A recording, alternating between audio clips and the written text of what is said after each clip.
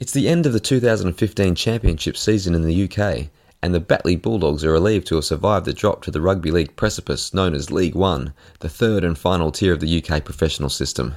It's been a tough old year of big effort for little reward, close games lost, and a proud and historic club wondering how to steady the course. Fast forward to 2016, the Bulldogs are suddenly in with an outside shot of joining the big boys in Super League. Must have been an interesting 12 months, right? You don't know the half of it.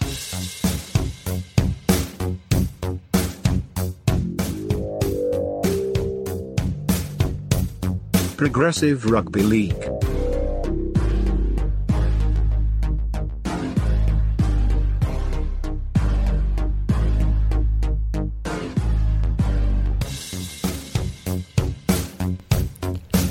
John O'Duncan here, welcoming you to another instalment of the Progressive Rugby League Book Club, and today we're talking Underdogs by Tony Hannan.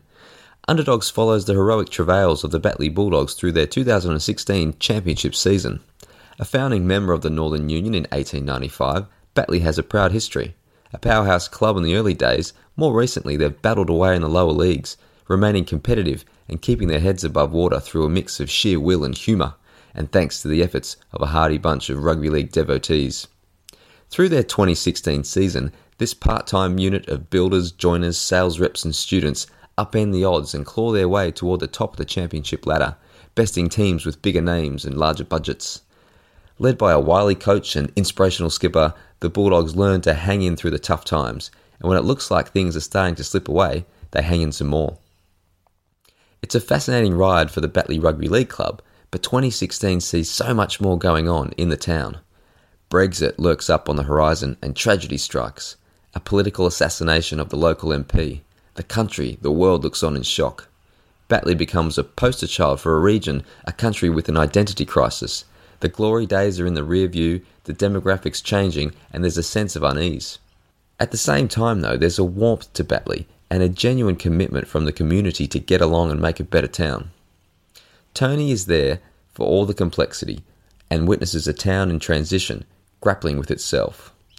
More than anything though, Tony's there to witness how a humble but proud rugby league club with a hard-working band of volunteers, a small but committed bunch of fans, and a dedicated crew of players and staff walk the tightrope that is semi-professional rugby league.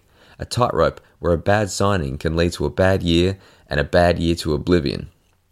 The margins are thin on and off the field, the distance between precariousness and glory remarkably short. And Tony's there to give us the full 360 experience. He's at training on those frigid winter nights. He's sitting through yet another video session. He's on the team bus, in the dressing sheds, the team huddle, the grandstand, the boardroom. He's there, so we're there. And through Tony, we feel it all. And we are lucky enough to be joined by Tony Hannan, the author of Underdogs. Tony, welcome to the Progressive Rugby League Book Club, and a belated congratulations on a brilliant work. Oh, cheers, Jono. Thanks for having us on. You should have written the blurb, mate. That was excellent. Oh, thanks very much. Just came up with it in 5 seconds. Look, Tony, the 2016 season turned out to be one to remember for the Batley Bulldogs, and you were right there to capture it. What gave you the inkling that it would be one worth witnessing? Well, nothing really. I think I wasn't expecting it to be a big year, certainly not as big as it was. I thought, if anything, it might be just another story of slog and struggle, which, to be honest, was the thing I was most interested in anyway. I wasn't really expecting that sort of rags to riches, fairy tales of dimension that it took on. Now, Tony, we have a great contingent of UK listeners to the show, and in fact, two of our UK listeners, Ian East from Leeds, or Ian from East Leeds, and Dan James from Warrington, they actually recommended this book to us. But I'd say most of our listeners are outside the UK, mostly Australia. So how would you describe the town of Batley to an outsider like myself? Is it fair to describe it as a typical post-industrial northern town, or am I on the verge of suffocating myself in cliché? No, I mean, to be honest, I think that's pretty much exactly what it is. It's a former mill town in the north of England, obviously, not very far from Bradford at all, and Leeds, sort of equidistant probably between those two big cities. So in a way, it's always been a little bit on the outer, except going far enough back to Victorian times when it was huge, like everywhere else in the north, because the heavy woolen district, as it's known, in tandem with its near neighbour Dewsbury, was known for making shoddy, which was this old rough material that they used to make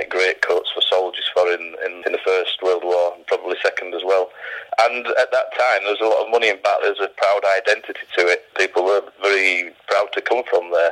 It always had its struggles, obviously, much of the north of England it always has had. But, it was a place with a lot of spirit, a lot of heart. And if you'd said the word Batley to anybody in the country, they would have known where it was.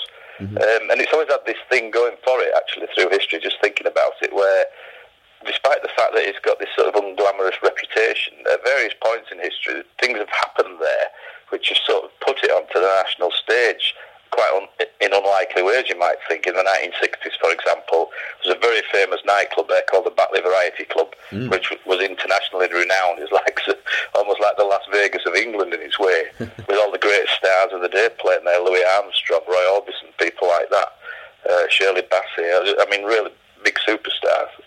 So it's always had that aspect to it. It's a very interesting place. It's very Gothic in terms of architecture.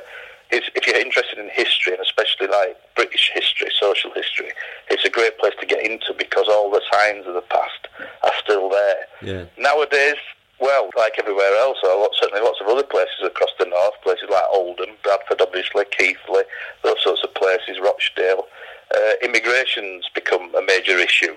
So you've had this influx of mainly Muslim workers who came in to work in those mills. Then, of course, the mills fell on hard times, and this sort of dislocation of identities had taken place there between what you might call the traditional white working class and this new, in the inverted commas, intake of a Muslim population. So you've got that dynamic as well, where those two communities are trying to rub together and get along. It's an absolutely fascinating place, really, with all sorts going on there. And it's just perfect from a writerly point of view, because if you want to really get behind the skin of British society and attitudes within not just sport, but just, the culture more generally, you can't do any better, really, than go to Batley. And, of course, 2016, that all came to a head with the Brexit vote, didn't it, and all these sort of events around that. So, once again, you had Batley there thrust onto the national stage. Yeah, and we'll get to the social side of things shortly, but first I want to talk about what I thought was the masterstroke of the book, which came before you even put pen to paper, and that was by choosing a part-time, semi-professional setup to embed yourself within. Why did you choose a club like Batley and not one of the big guns like Leeds or St Helens? Basically because I thought they were more interesting, and also I've always in a sort of wider way, been more interested in life's underdogs. It tend to have better stories, it seems to me. And I mean, you could argue that rugby league as a whole is an underdog sport anyway. So even if you go to the most glamorous end of the game, at Wigan, somewhere like that, you're still really in the realm of underdogs. That's true enough. But what I wanted to get to within an underdog game was underdogs within an underdog sport, if you know what I mean. I just thought that seemed more interesting. And the idea actually went back well before I actually got the go-ahead to write this thing, because way back when I used to edit Rugby League World magazine, and right the way back then I can remember conversations with our then championship writer Gareth Walker, who now writes for the Daily Mirror over here on Rugby League, that somebody somewhere should do an in-depth book of championship level rugby league, really screaming out for somebody to get in behind the scenes sort of thing and basically tell it how it is, because the thing's just full of great characters, and it's rugby league at its essence, that level of the game. It's boiled down. You've got blokes there who are part-time for a start, so most of them are on building sites or wherever else, and then dragging themselves off to training and then to play. There's that element of it. It's a real gritty reality, cold-face type thing. And to be honest, I don't think anybody had done that before. Certainly not, I'm pretty sure nobody had in terms of literature. There'd been a programme here in England called Rugby League Raw, which did a similar thing back in the, 1990s. But of course, in books, you've got more chance to get much more into the depth of it, and really dig a lot deeper.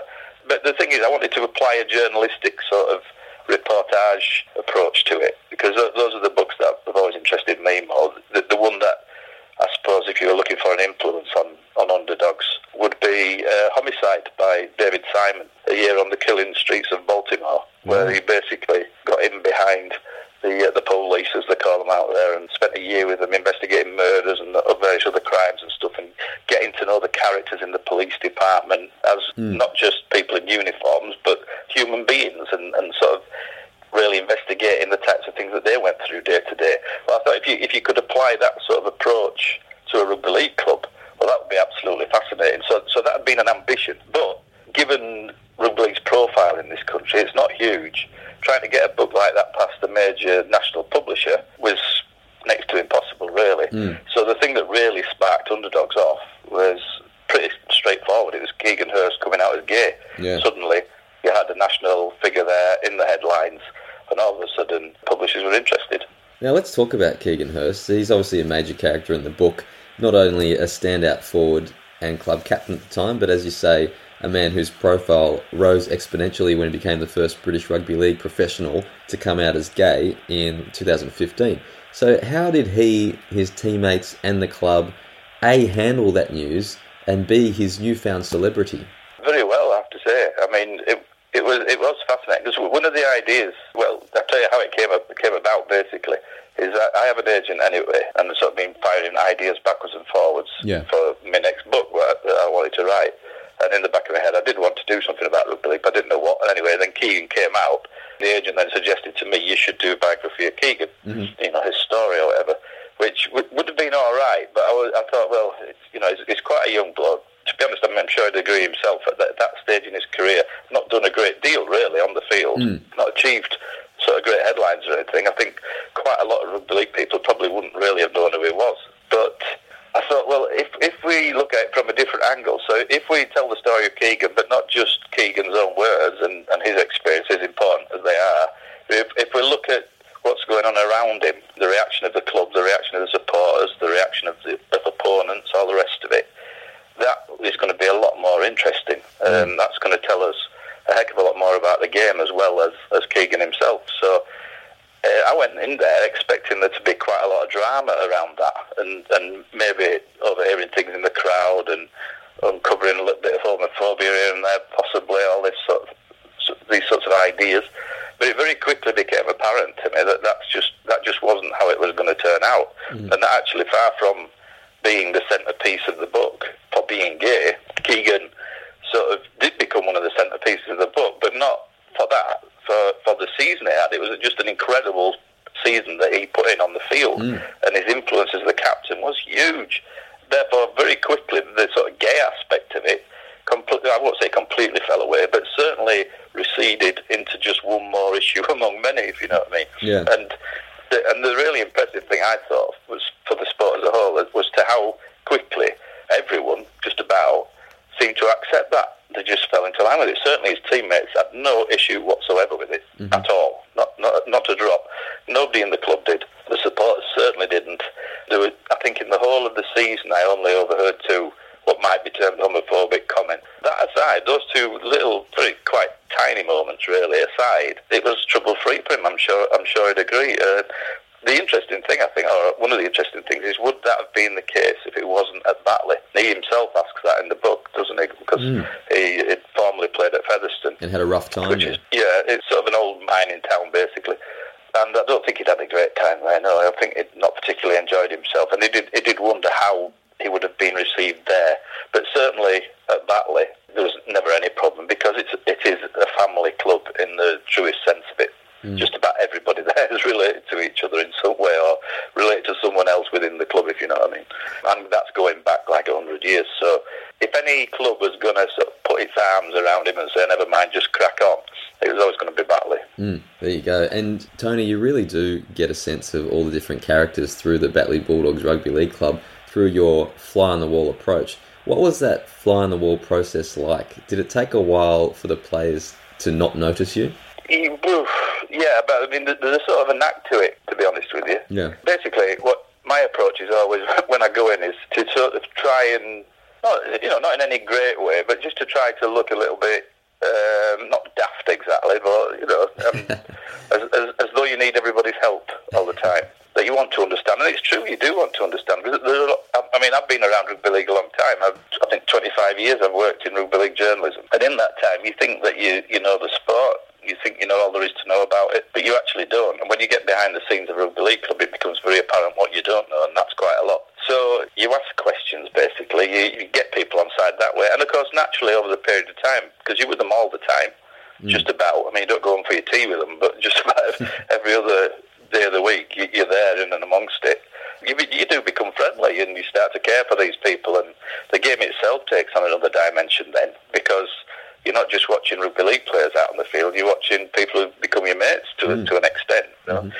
still have to maintain that distance as well, which is very important, because there'll be times when people take a wrong step, perhaps, or a controversial step, or say something which is slightly, And if you're going to do the job right, then you've got to report those moments, otherwise you're failing the reader. So it is a tricky balancing act to some extent. You've got to be very professional about it, but at the same time, if you're doing it right, you should really just become one of the team. And by the end of it, I think I won't go so bad to say I was one of the team, because I didn't go out on the pitch and play. That's something I didn't do.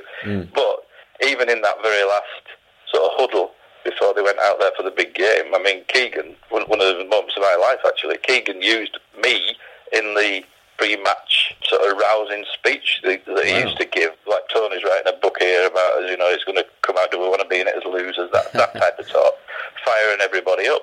And I thought, well, the hairs on the back of my neck stood up at that moment. I thought, my God, I'm into something here. Yeah. It's quite a thing. Fabulous. Now, another character of the book, of the Batley Rugby League Club at that time, was John Keir. Now, Batley were lucky enough to have his services during this period. What made him so effective during this season in this environment, do you think? It's just he's obsessed with rugby league, is John. He just lives and breathes it, basically. I don't think he has any other interest in them, apart from his dogs.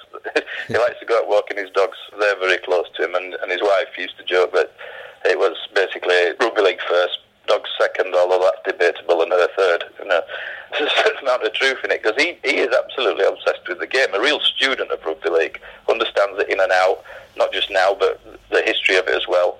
He's a former player himself, of course, used to play on the wing at Castleford, by his own admission, not the greatest player ever, but certainly one of the coaches. I know if I owned a rugby league team, he'd be one of the first people that I'd be seeking to get involved, because he's just got his head on it at all times. He understands players. He's a great man manager. He knows when to be relaxed and have a laugh. He knows when to really sort of get into him. He's great at anybody over here who's seen him, who's watched BBC coverage or Sky or whatever, will have seen him doing punditry on the Rugby League, on Super League shows, and he's great at that. He's basically got it all going on, and that was another of the reasons why I thought that Batley was the club to go to, because he was there, and I knew that he'd know what I was trying to achieve. He wouldn't see me as some sort of enemy in the midst. He would realise that I was there. Sort of a book for a national audience, or an international audience, hopefully, about Batley was obviously going to be good for the club. So he got that straight away, as I knew he would. But he's smart, he's a former school teacher as well, and that comes through. So he knows how to treat people, he knows how to educate them, he knows how to inspire them. I mean, his sort of pre-match speeches are just the stuff of legend. It's a bit of a cliche to call them Churchillian, but they really are, although peppered with profanities here and there. But that just makes him all the more lovable and funny, as far as I'm concerned. He's just a real, genuine person, and I think it's no surprise that if you look up the road to Bradford at the moment, who are doing it quite tough on and off the field, well, not so much on now, they're starting to pull it around a little bit there, and the reason for that is definitely John Keir. I think if you were starting up a new club anywhere, you'd really want somebody like that in on the ground floor. And it was really fascinating to witness, or to read, how a coach like John manipulated the ebb and flow of the team's emotions and really got them up for the important times and then relaxed them at the right times. Obviously, it's not easy to do, and he didn't always get it right, but that's probably one of the key tasks of a coach. Yeah, it is. It's like he's sort of conducting an orchestra, isn't it? He's got all these different aspects of it going on. And he is a master. There's no doubt about that. The other aspect of it, of course, as well, is that tactically he's spot on. And one of the things that I always feel basically underplayed in rugby league a heck of a lot is this, or rather overplayed, is this idea of it being a simple sport, that there's not much going on. It's just basically big blokes throwing the ball to each other and bashing into each other for 6 tackles. Well, once you get behind the scenes with a person like John Keir and getting in amongst it, you realise that's absolute tripe. It's just the only difference is between rugby league and any other sport is that it's played at great speed. It's brutal. You've just got to be switched on all the time. You cannot switch off for a second, otherwise you'll be found out. And within that environment, the thinking has to just be lightning quick. There are tactics going on. Everybody knows what's happening with every single move. And that type of thing is something which was really brought to life in the company of John Keir, because he knows what's happening all the time. If you've seen him on TV, you'll have seen his fingers dancing all the time. It's almost like he's out there himself. So that's a big aspect of his talent as well, I think.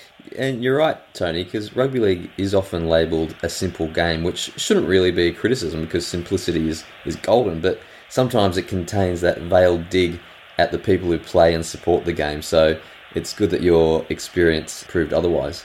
Now, Tony, a really interesting part of the book is when you sit down with Ikram Butt, the first Muslim to represent England in rugby league, and several of his South Asian community associates. So you discuss why Batley and rugby league more broadly has failed to win that community over.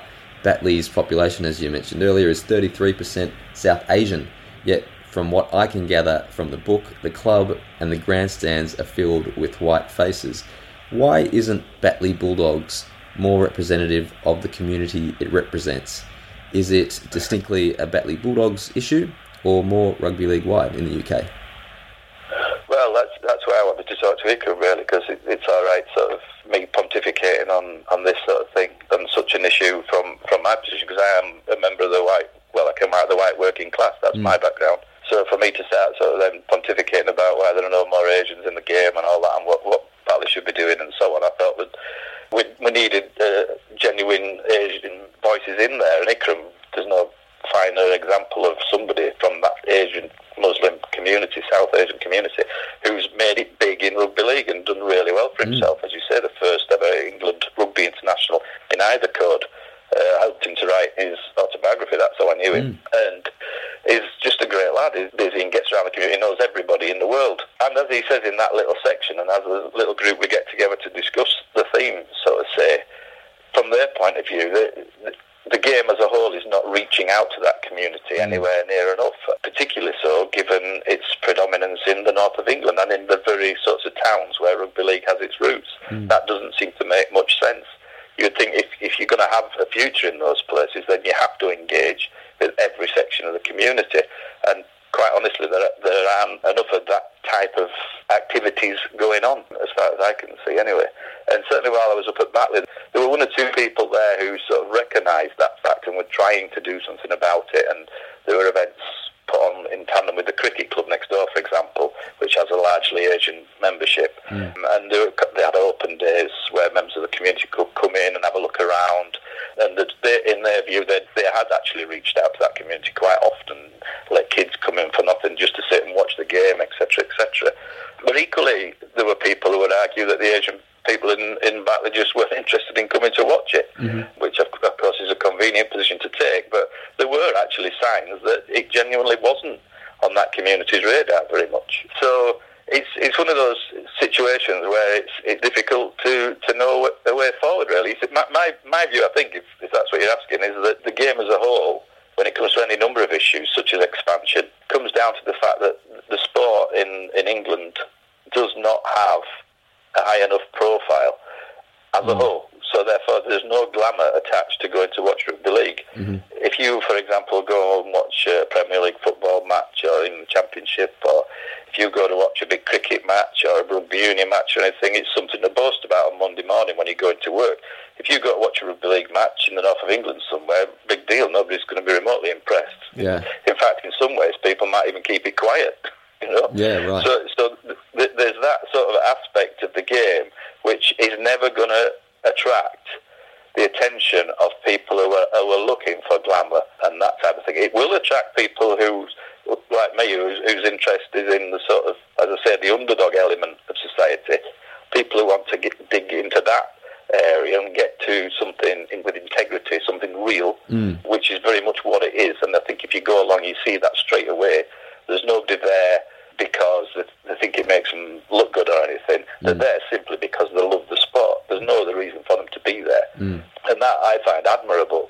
But in this modern world that we're in, that's not going to really sell you to a larger public, is it? And unless you're sort of filling those grounds and getting bums on seats and getting the TV deals and bringing in the sponsorships and earning money, then it's just a brutal fact of life. You are going to be in that cycle forever of sort of hand-to-mouth, a survival game. And that's basically where rugby league is now, not just in Batley, but right across the country, I think. Yeah, I think a lot of fans in Australia would be surprised to realise how small rugby league is in the UK. Obviously, it has a few pockets along the M62 where it's quite big, but pretty much most other places it's quite invisible. Just on the Batley fan base, Tony, you spend a lot of time with those hardy fans and volunteers. It seems like the demographic is not only mostly white, as we say, but also a fairly old one. Is that accurate, and can that be addressed, do you think? Well, it comes back to what we've just been talking about. I think, yeah, it is accurate. The vast majority of people who go to watch Batley would certainly be over 30. It wouldn't surprise me if they're over 40, and quite possibly over 50. You do see kids running around. They do make an attempt there. The Batley Boys Club are closely entwined with them, so you'll often see the curtain raisers with the kids, and they have a good girls team there at the moment. So you do see youngsters around, but by far away the vast majority of people who go to watch Batley are old and getting older, obviously, as we all do. But again, attracting younger people is something the club knows it has to do, and it's constantly trying to find ways of attracting the local youths in without any real great success. It has to be said over a sustained period of time. But that does come back to what I was saying, doesn't it? If you're trying to attract young people to a sport, the sport itself has to have that glamour attached to it. Huddersfield Town's not far from Batley, for example. They went up to the Premier League around that time, and of course all the kids then suddenly become Huddersfield Town supporters. They're off watching the football. Yeah, so that's the big issue for the sport, really. It has to make itself relevant to a bigger audience. And I think in keeping with your own podcast here, there is a link, because very often you'll see lower league clubs resisting growth, resisting expansion to places like Toronto, is obviously the latest one, and talk of Ottawa and New York and places like that. But the interesting thing with Batley is, for all that it is one of those lower clubs with a long tradition, it's only won the championship once, and that was in 1924, and not had a sniff since. Never been relegated, that's their big claim to fame. But despite being a club like that, it is still quite forward-thinking inside. Obviously, the owners of the club have to make the noises about wanting promotion and all that, and in the year that I was following them, in theory, it was possible they were going to go up to Super League at the end of it. So all the noises had to be made that they were ready to do that, and they would do that and everything. But secretly, they know what their level is, and they fight to that level. And they do a very good job of that as well, I think. Now, in your question, you're absolutely right. That is finite. Unless you're replenishing the stocks of supporters year after year and bringing young people in, then there has to come a point where that just falls down. Now, just on your comment there about the potential promotion to Super League in that season, did your experience in the inner sanctum of that semi-professional rugby league setup, did that change your attitude towards promotion and relegation? Is it feasible for a club like Batley to properly take the next step? Should they belong in the lower tier? I think you have to be realistic about things. I think the thing about English sporting culture is that we're all very wed to the idea of, or most of us, to promotion and relegation, because it's just what we've grown up with, really, certainly in football. And therefore it's a very hard thing to shake off the idea of. And I think it's particularly difficult to sort of argue against promotion and relegation when the sport is as it actually is. You know, I'm a big believer that you have to deal with the world as it is, rather than the world as you'd like it to be, to get to the point where it becomes as you'd like it to be.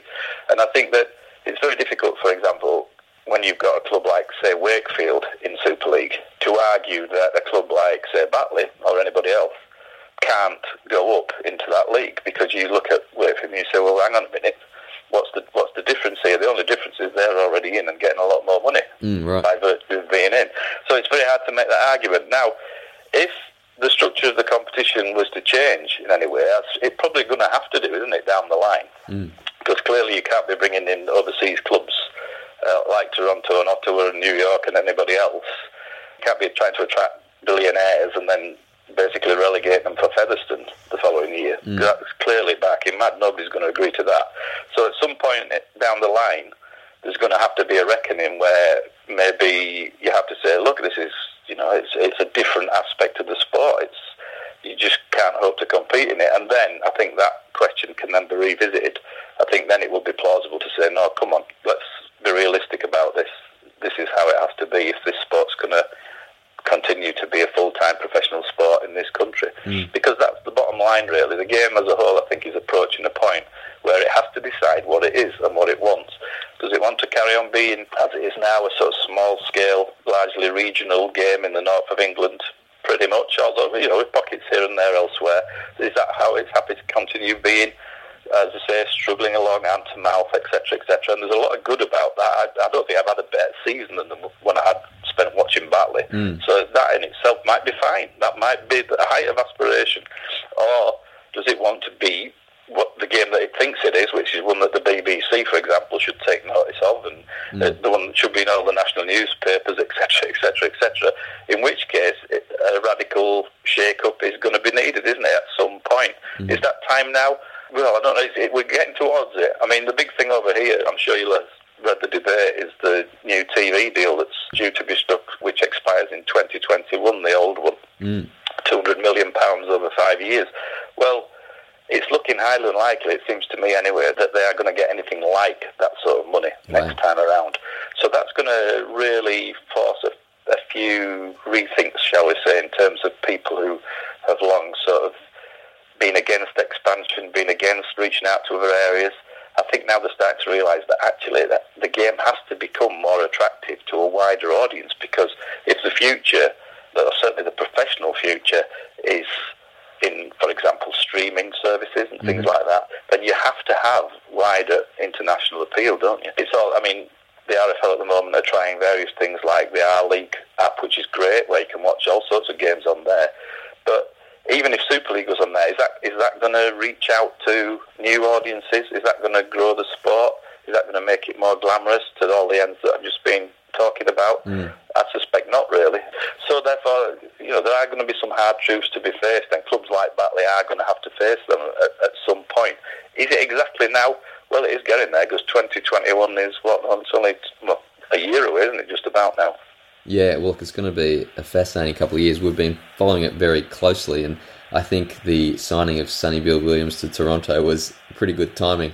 Now, 2016 really was an astonishing year in the UK, with the unrelenting pain in the backside that was the Brexit referendum, and Batley was thrust right into the centre of it. The town shot to worldwide prominence in June of that year, just days out from the vote, when Labour MP for Batley, Joe Cox, was assassinated by Thomas Nair, a Batley constituent and a far-right extremist. Can you take us through that moment in time for the town? Because it was a complicated period. The town was represented by a pro-Remain Labour MP. She was ultimately murdered by a British nationalist in favour of Brexit, and the town itself ultimately voted to leave the EU. And I note in parentheses that in the recent election, Batley returned their Labour candidate in a part of the country that swung heavily away from Labour. It must have been, in 2016, a confusing time for the town, and naturally, by extension, the club. Yeah, it was, yeah. As I remember it, I think Batley, they'd won something like 5 games on the trot at that time, and they were going great guns, and very much the playoffs were in sight, and everybody was focused on that, and JK, John Keir, had got them all really completely targeting that thing. Everybody was pulling in one direction. They had real forward momentum and all the rest of it. And then suddenly this news story suddenly came out of the blue. I think I was writing at home actually on the day, and the news bulletin thing went off, and I went to have a look. A local MP shot in Birstall, which is like a little part of Batley, not far away from the club. And then it turned out to be Joe Cox, of course, and all the whole horrible story came out. And yeah, the club was in shock to start with, because she was a very familiar figure around the club. She'd been involved in various fundraisers, was a big supporter of the girls' rugby league team that they have there. So there were connections there, and just about everybody there knew Joe, reasonably well as you would know your local MP, because Batley is a big part of the town. It's part of its self-image. Batley Bulldogs are. So, yeah, she recognised that, being a politician. So the two tended to sort of rub against together very well. And after that, it was a case of complete shock. But I think most of that, to begin with, was not a particularly political thing, really. I think, as the subsequent referendum proved, the majority of people in Batley were in favour of leaving the European Union, whereas Joe obviously campaigned to remain. But they liked her. They liked what she did for the town. And I think you've seen a similar thing in the recent general election with Tracy Brabin, who took over from Joe originally, I believe, was a Remain candidate. But yes, she got re-elected this time. And as you say, a lot of the red dots on the map that were traditionally Labour, or always have been for the last 100 years or so, did go over to the Conservatives this time. Batley was not one of those places again, So I think people in Batley have a, I suppose you call it, a social conscience for their own area. They have a lot of civic pride, that's the way of putting it. And I think they recognise that they struggle, and they recognise that the town itself struggles, and they just appreciate somebody who's doing what they can for their town. And Jo Cox certainly did that. She was very hands-on. Tracy Brabin seems to be very hands-on as well, and they respect that. They respect that much more than somebody coming in and just sounding off about what they're going to do, who they don't know. Well, both of those women were, and indeed are in Tracy's case, locals. So yeah, I think they respected that. Even if they disagreed with them politically, there's a lot of respect for them as human beings. So it cut deep. It was a personal thing. And when you drove in through Batley afterwards, I remember the first night going in up to the club, the place was absolutely deserted. It was really very, very strange. And then you got into the club, and the sort of mood was very sombre, as you'd expect. Yeah, it was a very sad time, really. It was a very strange time to be in behind the scenes as well, because you suddenly got this big national story erupting, international story. Reporters from the New Yorker were there covering it and all this sort of thing, and New York Times and so on and so forth, all on the doorstep of Batley, and you find yourself right in the eye of the storm. So there's also an aspect of it where if you like to write and you're a bit of a journalist or whatever, then that sort of thing is actually something which part of you says, good grief, you do see the story, and you see that there's something going on which is bigger than what you'd initially envisaged. And the challenge then, of course, is to sort of keep your head, to be respectful, but to try and capture that and to try to bring it to life and to explain just what it was like to be at the heart of that storm at that particular moment in history. And of course, Tony, as you just mentioned, we've just had a general election in the UK, dubbed the Brexit election. And wouldn't you know it, rugby league was thrust into the spotlight as a major battleground where the election might be decided. Workington man, a white working class, middle to older age rugby league fan, represented the Tories' chance to break through Labour's red wall, which looked suspiciously on the map to this untrained eye like an M62-shaped rugby league defensive line chasing a kick. Now, when the Workington man story came out, many locals seemed offended. Was it a patronising generalisation or an obvious insight? It's an interesting one, isn't it? Because I think they touched on something there, and I certainly think it was taken as a bit of a slight to start with, yeah, because it's quite a reductive thing. I think whenever you stick labels on people like Workington man or whatever, you're sort of reducing everybody and bringing them into the same camp. It's easily understood and all that.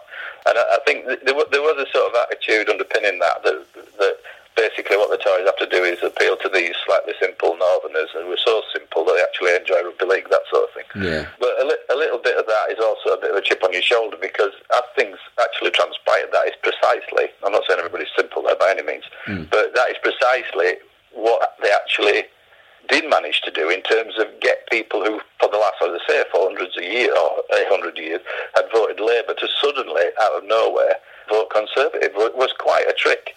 So in a way, it kind of worked, because if you look around the Leave voting areas in the north of England, you cannot ignore the fact that the big cities apart, a good chunk of those areas are rugby league towns. If you look at the likes of Oldham, Rochdale, but you could go on really, Halifax, Huddersfield, wherever. There is a truth attached to that, isn't there? You can't ignore it, really. It's a very interesting aspect of rugby league culture. It's also, it seems to me, chimes with that thing we were talking about before, where the initial knee-jerk reaction of many people in the lower reaches of English rugby league is to be suspicious of new clubs, is to be suspicious of strangers in the midst, much more comfortable with the devil they know, if you know what I mean. And that, you could argue, is pretty much the Brexit vote described, isn't it, really? It's people who want to focus on what they've got before worrying about what's going on overseas and all that stuff. I suppose you could, if you were a Remainer, you'd call it parochial. If you're a Leaver, you'd just say it's looking after your own back garden, wouldn't you? So it's that debate has always gone on in terms of rugby league expansion as well. So it ought not really to have come as any great surprise to discover it was replicated in the Brexit vote, when the actual discussion had a lot of contrast Yeah. I'm sort of myself a bit confused of whether it's a really complex issue where you've got working class roots and economic hardship mixed with changing demographics, or if it's just pretty simple in that these guys just wanted Brexit. Yeah, I think that's true. In terms of the election, I think it's quite complicated because what I've just said about the MPs in Batley, I think again can be extrapolated out to the actual general election outcome this time with Jeremy Corbyn's leadership of the Labour Party. Because I mean, to me, it seems crystal clear the reason that those places went away is twofold. At the moment, you've got arguments within the Labour Party about was it Brexit or was it the leadership? Was it Jeremy Corbyn? And it seems to me it was clearly both. There is no question that the people in those areas just wanted to leave and get it done and get out.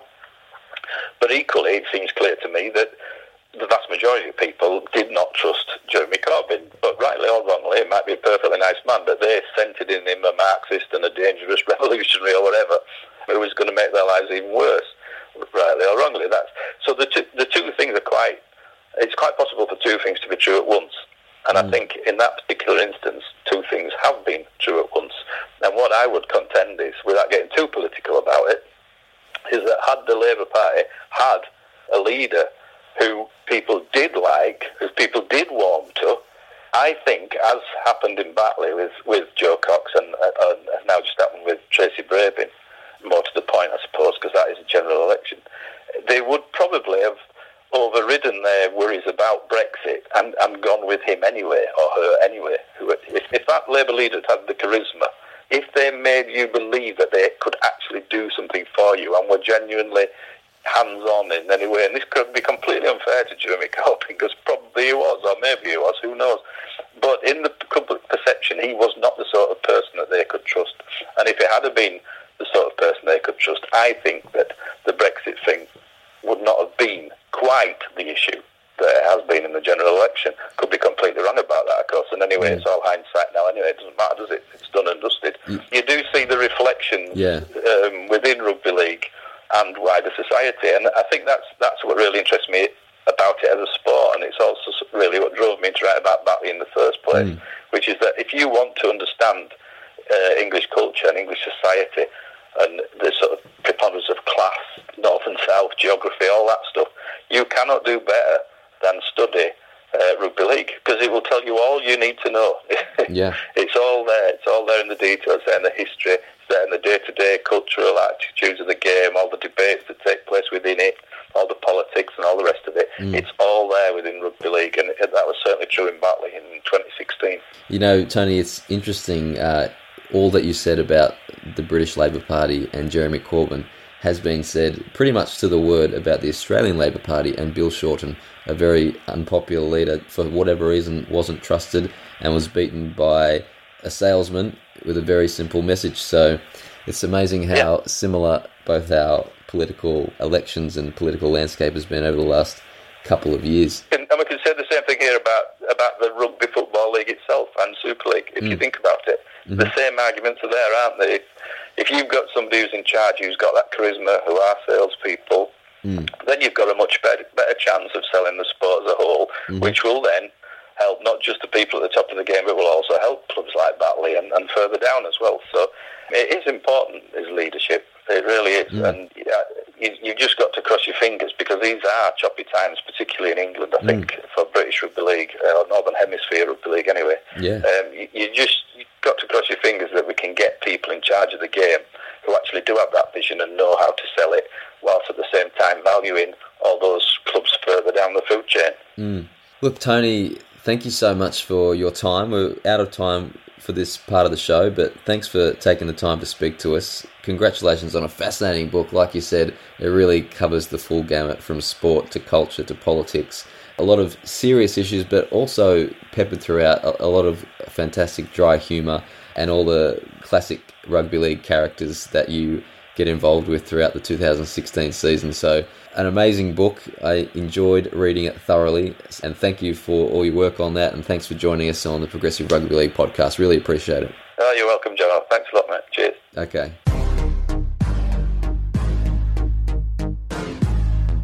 Progressive Rugby League. Well, what a fantastic chat about a fascinating book. I really do recommend it, not only for UK listeners, obviously, but particularly for those of us outside the UK.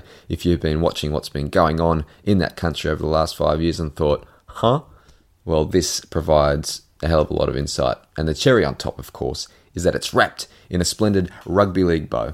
The book is available worldwide. Well, I got it in Australia very easily online from what I think was Angus and Robertson, so do yourselves a favour and look out for a new book from Tony to be released in 2020 where he goes behind the scenes of the minor counties cricket scene.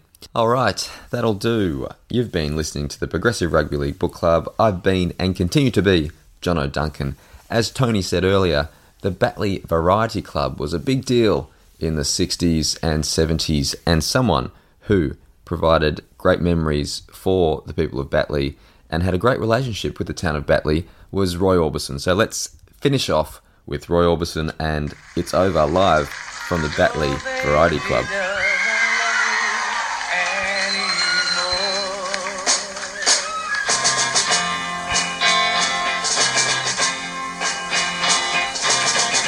Golden days before they end, whisper secrets to the wind.